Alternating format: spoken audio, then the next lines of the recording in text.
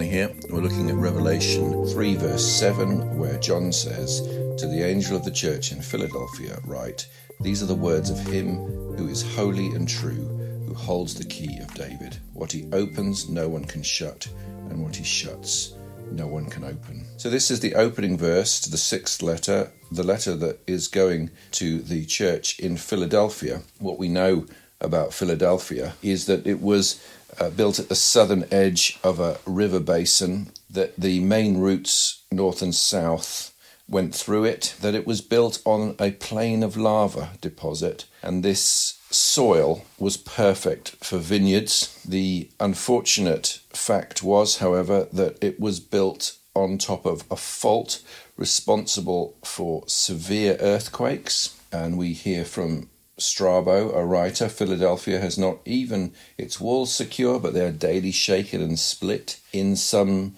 degree. So lots of earthquakes. The Emperor Tiberius let them off paying taxes for 1 5-year period because of earthquake damage. In 60 AD, there was a devastating earthquake near Laodicea. And we also know that the emperor had his own effect on the grape growing situation. There was a moment in the year 92 AD that the emperor required grape growing empire-wide to be reduced in half, and we think the motivation for that is so that more corn would be grown for his armies.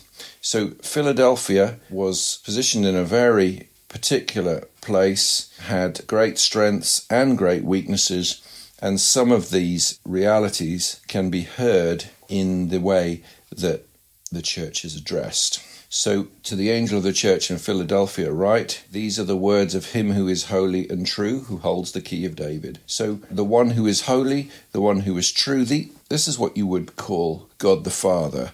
So, John has a high Christology, which means he thinks that Jesus really is God, and the way that he allows Jesus to be addressed in his writings shows that he believes that Jesus is God and that he is man also, but he is divine, and to call him the Holy One, the True One, gives that away. Also, he gets called the one who holds the key of David. Now, this is what he opens, no one can shut, and what he shuts, no one can open, is a direct quote from Isaiah 22:22, where we can read, "I will place on his shoulder the key to the house of David.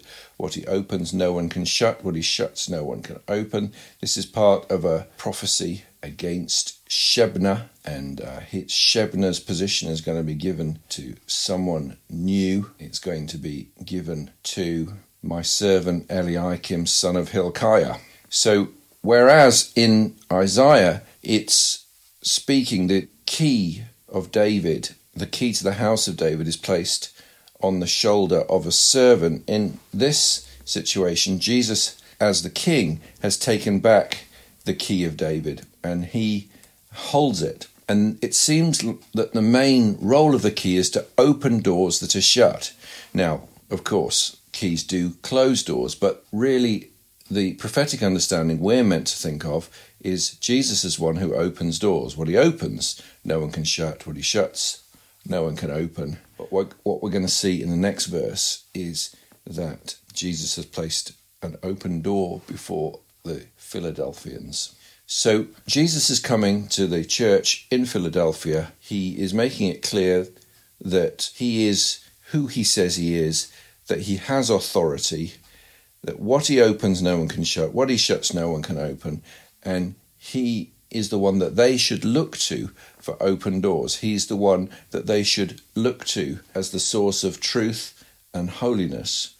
And as we are considering in this series that compromise is something that we should really think about, the beginning of compromise, it starts with not looking to Jesus as the one who is holy and the one who defines what's true, starting to compromise on the word of God, starting to compromise on what believers have always thought is good and right, because the people around us don't think it's good and right, and they object to us thinking that some things are good and right, that they want to set aside. And so we must focus on the one who is holy and true. And if we feel that we're locked in by this, that somehow we are not free because of what it means to follow Jesus, we need to remember that Jesus can open any door and he can set us free. We need to look to him to set us free.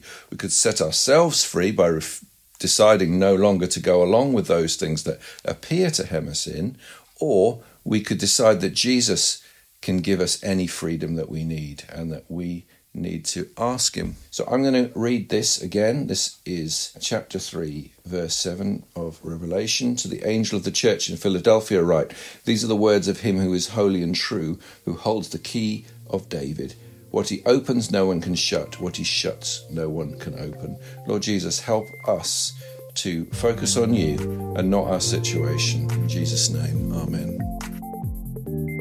If you have any questions that you would like to ask me, there is an email you can use, questions@barnabas.today, BARNABAS. So that's questions@barnabas.today.